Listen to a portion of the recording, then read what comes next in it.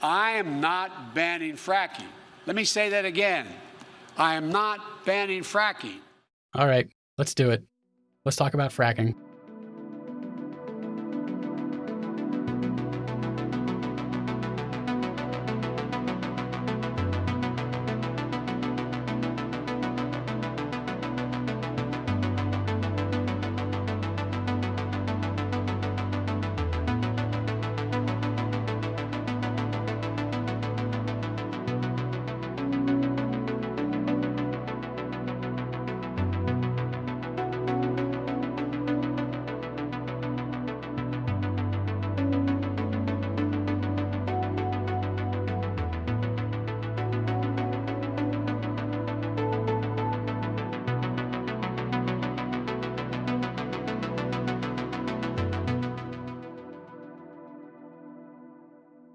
Welcome to Acclimated. I wasn't sure I was going to do an episode on this topic, to be honest with you, but it's been persistent. The issue has come up all throughout the 2020 election, during both the primary and the general. It sparked another round of tense conversations after the vice presidential debate, where Pence claimed that Biden wants to ban fracking, and then Harris corrected him. First of all, I will repeat, and the American people know, that Joe Biden will not ban fracking. That is a fact. That is a fact. Joe Biden's economic plan, Moody's, which is a reputable Wall Street firm, has said will create 7 million more jobs than Donald Trump's. And part of those jobs that will be created by Joe Biden are going to be about clean energy and renewable energy. Because you see, Joe understands that the west coast of our country is burning, including my home state of California. Joe sees what is happening on the Gulf states, which are being battered by storms. Joe has seen and talked with the farmers in Iowa, whose entire crops have been destroyed because of floods. And so Joe believes, again, in science. I'll tell you something, Susan. I served, when I first got to the Senate, on the committee that's responsible for the environment. Do you know this administration took the word science off the website and then took the phrase climate change off the website? We have seen a pattern with this administration, which is they don't believe in science. And Joe's plan is about saying we're going to deal with it, but we're also going to create jobs.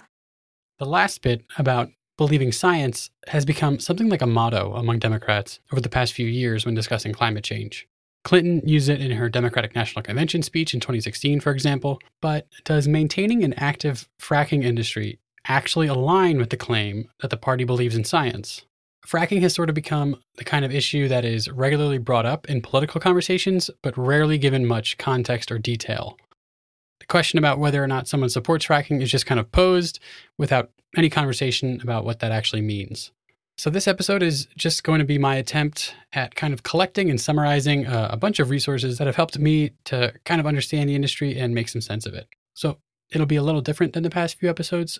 There's not much of a narrative hook here, as I'm just going to be trying to give a bit of an overview of the topic. I'm not going to be able to get to everything, obviously, but hopefully I can touch on a couple of major issues and give some examples without necessarily going super in-depth on any one thing.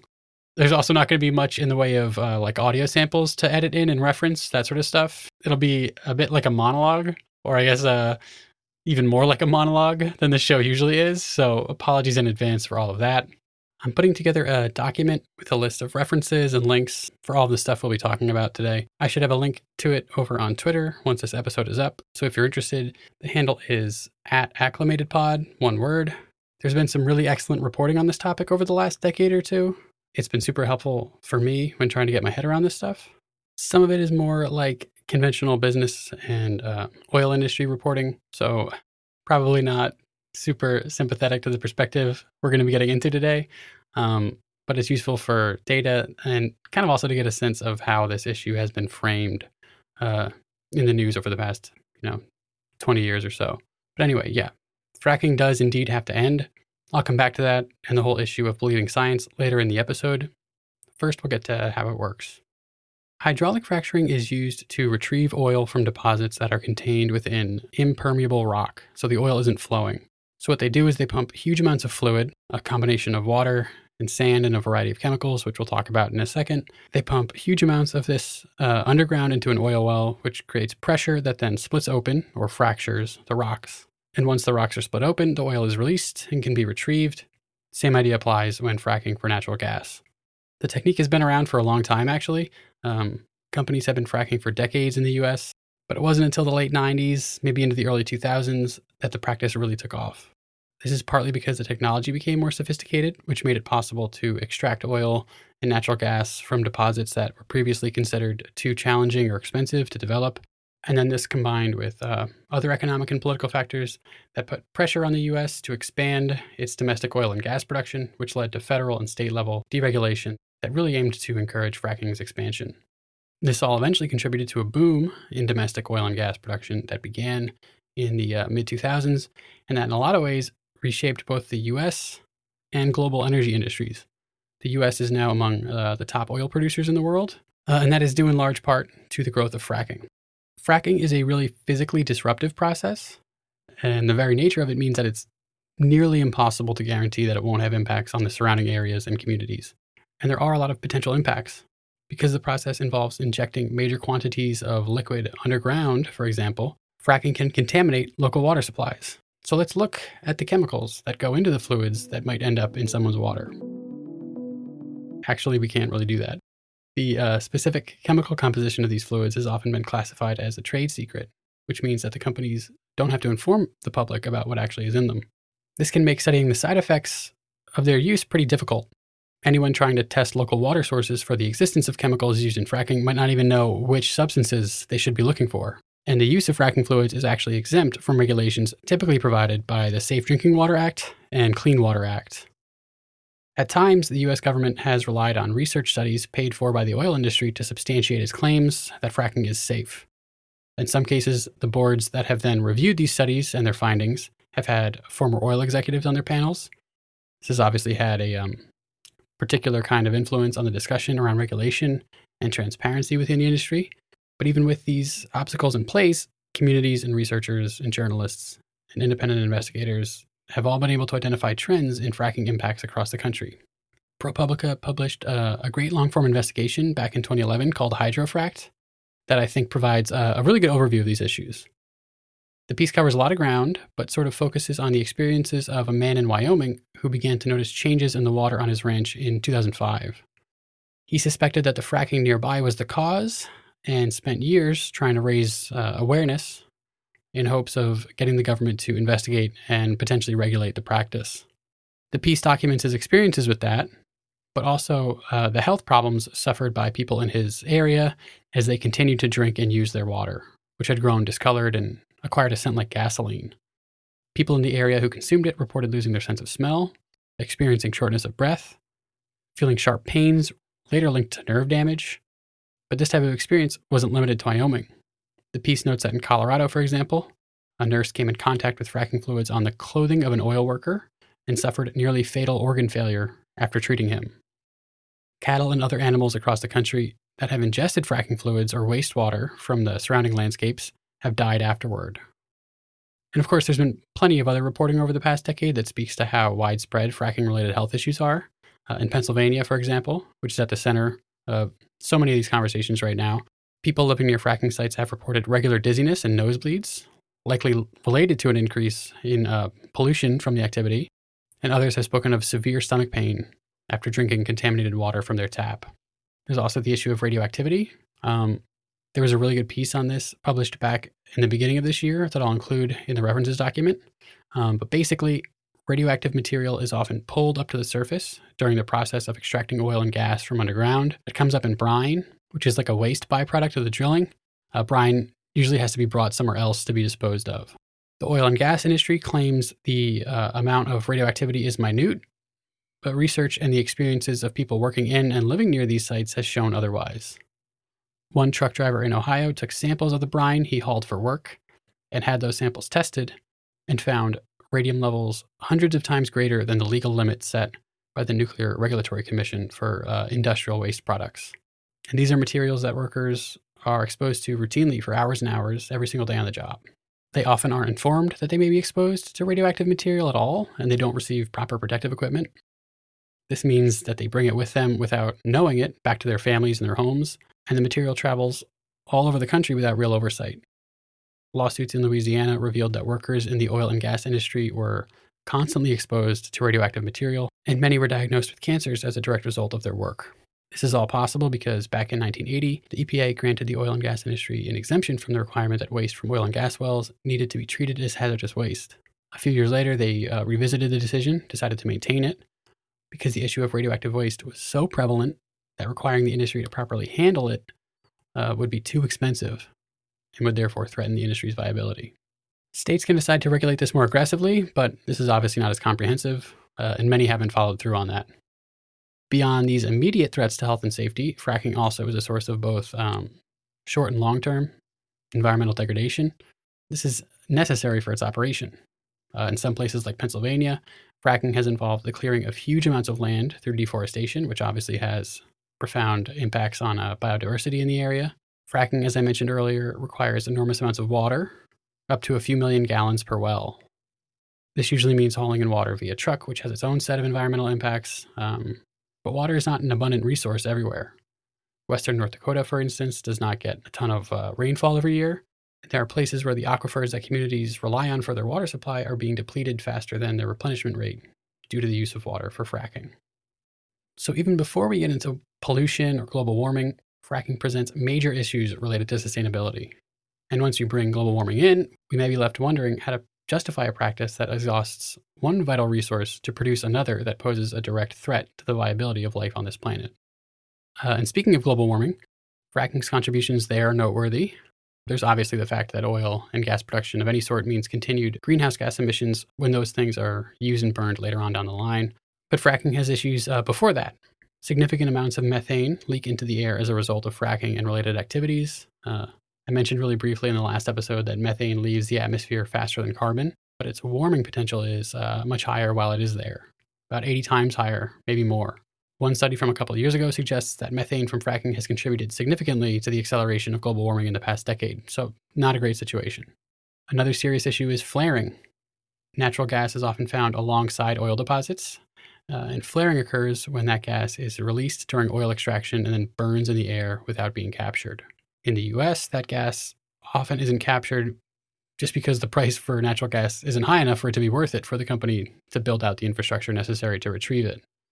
The practice is notoriously underregulated, and the regulations that do exist are poorly enforced. In the Permian Basin, which is in Texas and New Mexico, enough gas was flared every day in 2018 to meet all of the residential gas needs of Texas. Instead, that flared gas just becomes pure carbon emissions, warming the planet without ever having been used for anything.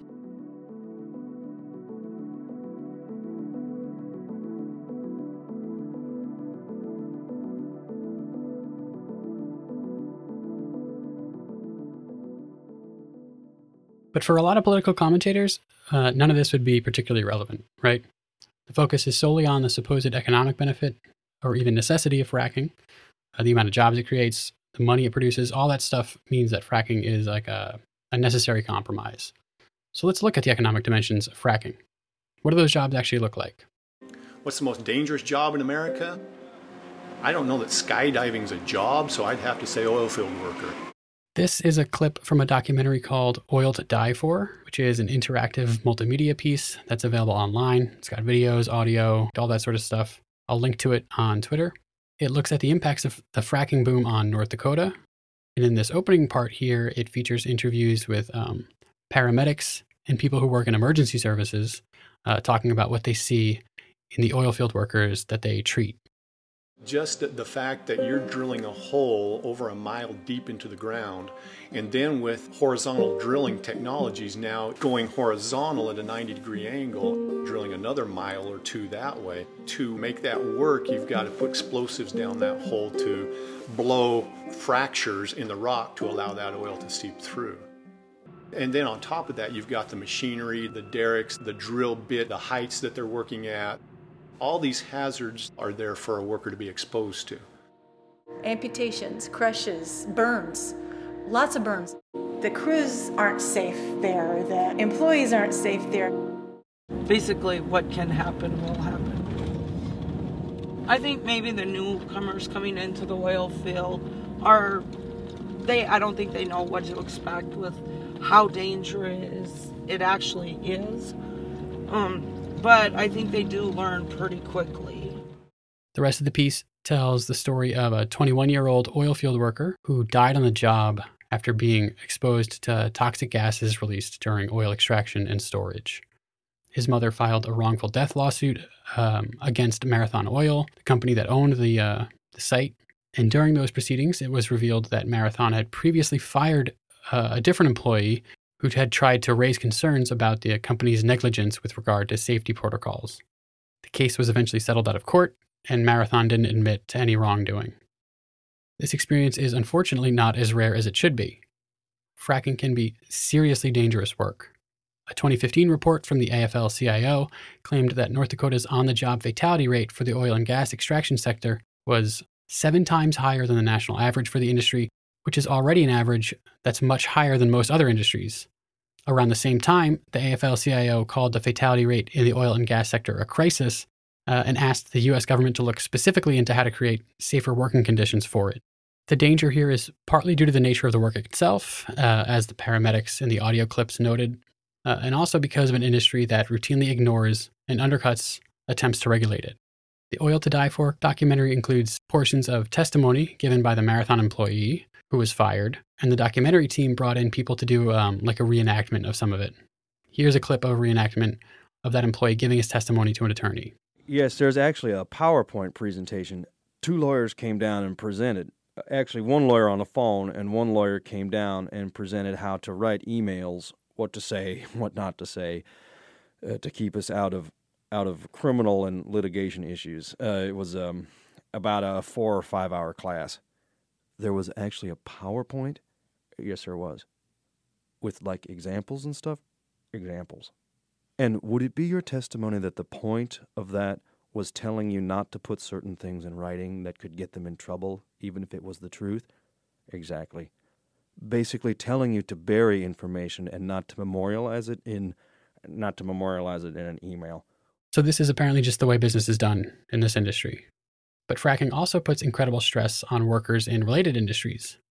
Like I mentioned earlier, fracking requires hauling a lot of materials, like water or sand, and oil companies want to maintain high levels of production whenever possible, which can be extremely demanding on truck drivers, as just one example. There are tons of accounts of drivers working, 90, 100 hours per week, maybe even more than that, just to stay on top of their schedule. This can obviously seriously impact their health and safety, and indeed, traffic-related injuries and fatalities spiked in places like North Dakota after fracking really kicked off. I also want to note the timing of the boom here. In many places, it overlapped with the onset of the Great Recession, when millions of people lost their jobs, their savings, their homes. They found themselves trying to find work in some of the most difficult economic conditions in a century. The oil and gas sector was one of the few that was actually doing significant amounts of hiring during this period. Tens of thousands of people, maybe even more, moved across the country to states like Texas and North Dakota to try to find work. Oil companies took advantage of all these circumstances wherever possible, kind of using people's economic need or even desperation as leverage to maintain these working conditions. And despite all these risks and impacts on communities, jobs in the industry are not necessarily stable or well paid. Most oil field jobs are non-union. In fact, many of these jobs are not even salaried.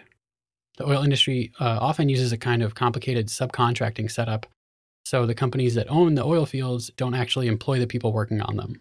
Those workers are usually contractors of different companies, and they're paid hourly or daily. This helps suppress wages and then means that companies don't have to provide the kind of protections or benefits they might have to provide to full-time employees. Now, despite all this cost-cutting, fracking is not actually great business for a lot of investors. It's expensive to get going, usually requiring huge amounts of capital, and its profit margins are heavily impacted by swings in the price of oil. If those prices are too low, fracking in certain regions basically becomes a waste of money. This has led to some serious uncertainty and instability in the industry as companies pour billions into new fracking ventures and then find out that they can't actually make any money. Over the years, this has led to a lot of analysis about the direction of the industry, whether or not it's viable in the long term, what kind of wider economic impacts are possible if the industry really nosedives. Earlier this year, as coronavirus-related lockdowns brought down the price of oil, there was a lot of discussion about the industry as a whole, not just fracking. And some people argued that the price of oil bottoming out was an indicator that the industry is on its way out the door in due time. I'm not super convinced by this argument, to be honest, which is not to say that fracking will ever become consistently profitable or that future price drops in oil won't have major economic repercussions. But swings in oil prices have occurred pretty regularly over the past few decades, but the industry itself hasn't really gone anywhere. And fracking specifically has proven to be really persistent despite all of its own financial problems. In some ways, that volatility has actually been beneficial for a small handful of owners and investors within the fracking business. What's happened over the past decade or so is that the industry kind of goes through these small boom and bust cycles depending on the price of oil, which actually helps give these companies the justification they need for enforcing these precarious labor conditions we were just talking about. They spin up production when the price of oil is high, and then when it dips, they wind things down, which often means firing workers or maybe keeping their contracts open but not giving them any hours for weeks or months at a time. This obviously can be devastating economically for the communities that are reliant on the industry for employment, for tax revenue.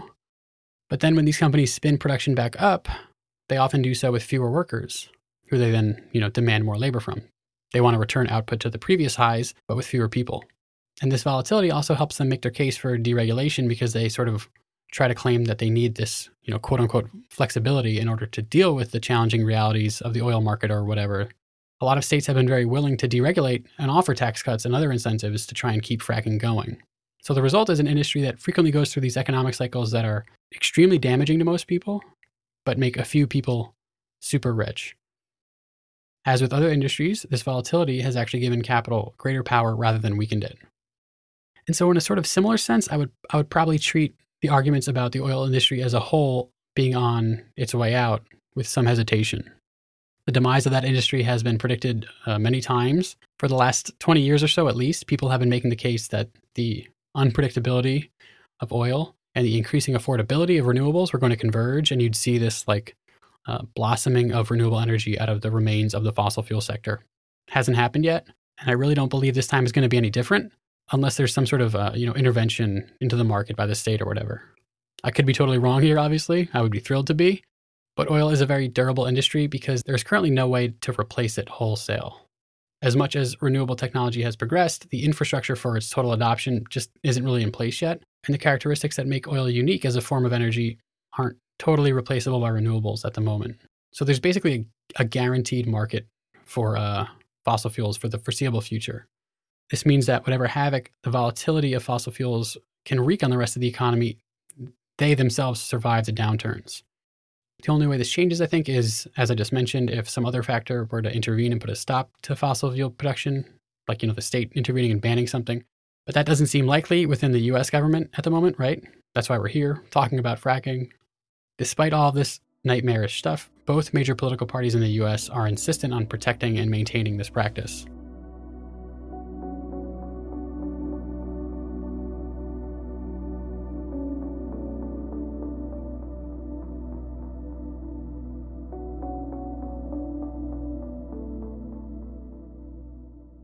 So, given all of this, why is this even a conversation that's still ongoing within the Democratic Party?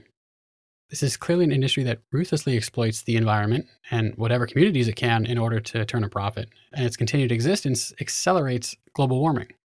And when we take into consideration its blatant disregard for worker protections and environmental safety, its secrecy around its practices, its success at getting states and the federal government to bend laws and the tax code in its favor, we start to see that this is an industry that's really dominated by the oil and gas corporations. And it's one in which the government has kind of withdrawn from its responsibility to the public.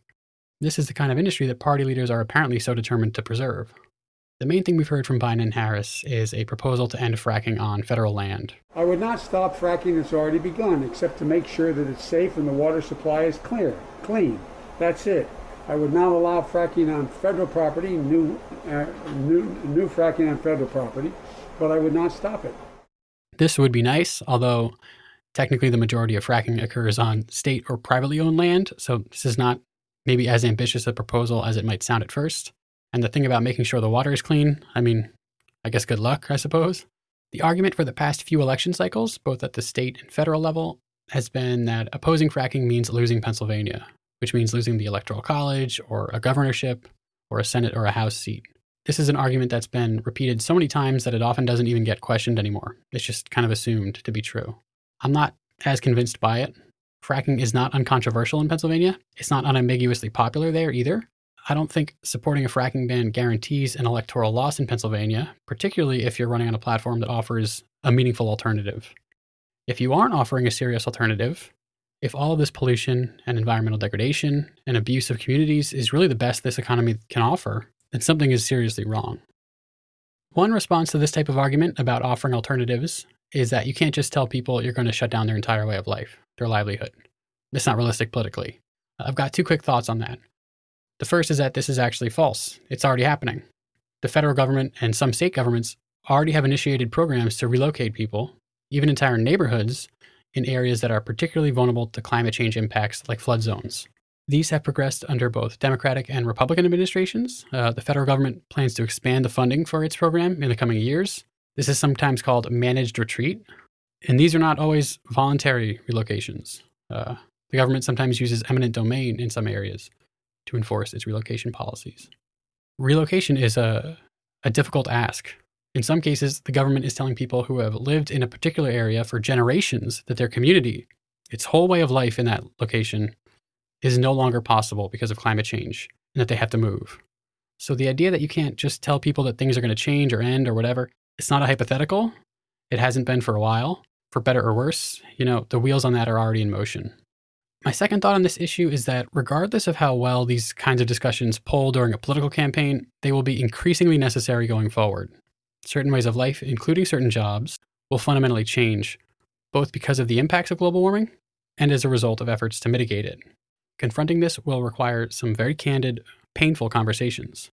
But I think the worst possible way to approach this is to pretend that this is avoidable somehow and that it doesn't need to be addressed, because I think people are already aware that this is the case.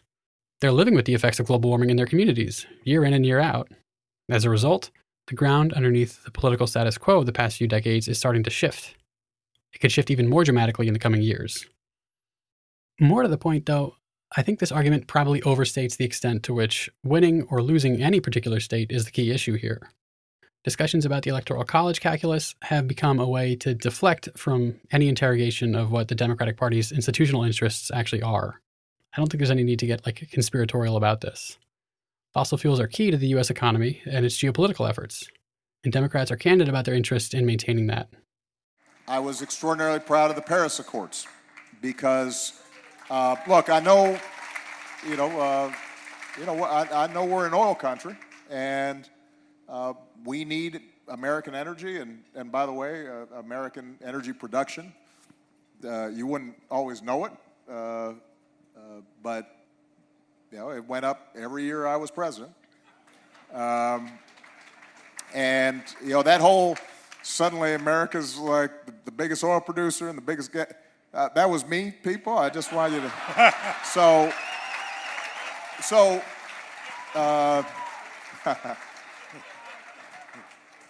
it's a little like sometimes you go to Wall Street and folks will be grumbling about anti-business. And I said, have you checked where your stocks were when I came in office and where they are now? What are you talking? What are you complaining about? Just say thank you, please. This is from a 2018 event at Rice University in Texas. Fracking was crucial to the oil boom he's talking about here. For Obama, for Biden, for the Democrats as a party, there's nothing weird about saying you're proud of the Paris Accord and then immediately following that up by saying you're proud of facilitating an oil and gas boom that directly undermined that accord.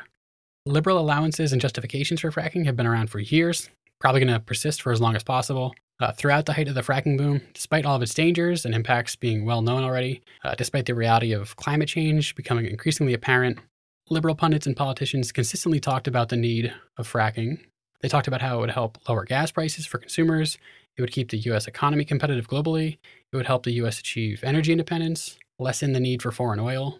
Fracking has often been discussed by Democrats and liberal publications in really victorious terms, as though unlocking the potential of this industry was a major achievement and contributor to U.S. prosperity. I'll link some examples in the references document. So there may be some differences between Democrats and Republicans in terms of management of the industry. The Democratic Party as an institution is not interested in really meaningfully challenging the industry at the moment. A fracking ban would signal that kind of challenge. So I'm not sure that the Electoral College math or polling is as relevant as the current political discourse would lead us to believe. This is why I'm also not so convinced by the idea that Democrats are just campaigning on this and then plan to ban fracking once they're in office. I don't really know that there's evidence to support that in the party's history on fossil fuels. Ultimately, here's the issue, I think. Any proposal for addressing climate change that doesn't see fracking as something that needs to end is an unserious proposal. All the talk about believing science, trusting the scientists, all that stuff becomes irrelevant if a fracking ban is taken off the table. This is not because fracking is singularly responsible for global warming, but because it represents a continued commitment to and investment in the fossil fuel economy for the long term, which is untenable. A ban on fracking offers both a material and symbolic challenge to the fossil fuel status quo. To back down from even discussing the possibility of a ban is a major forfeit in the struggle against the worst excesses and exploitations of the fossil fuel industry. And it basically guarantees the continued emission of greenhouse gases at a time when the focus needs to be on cutting them as soon as possible. If Democratic leadership is unwilling to draw a line even here, then where would they be willing to draw any line at all? Just say thank you, please. I think that's it for this one. As I mentioned, I'll have a list of references and further reading materials up over on Twitter. Thanks so much for listening. See you next time.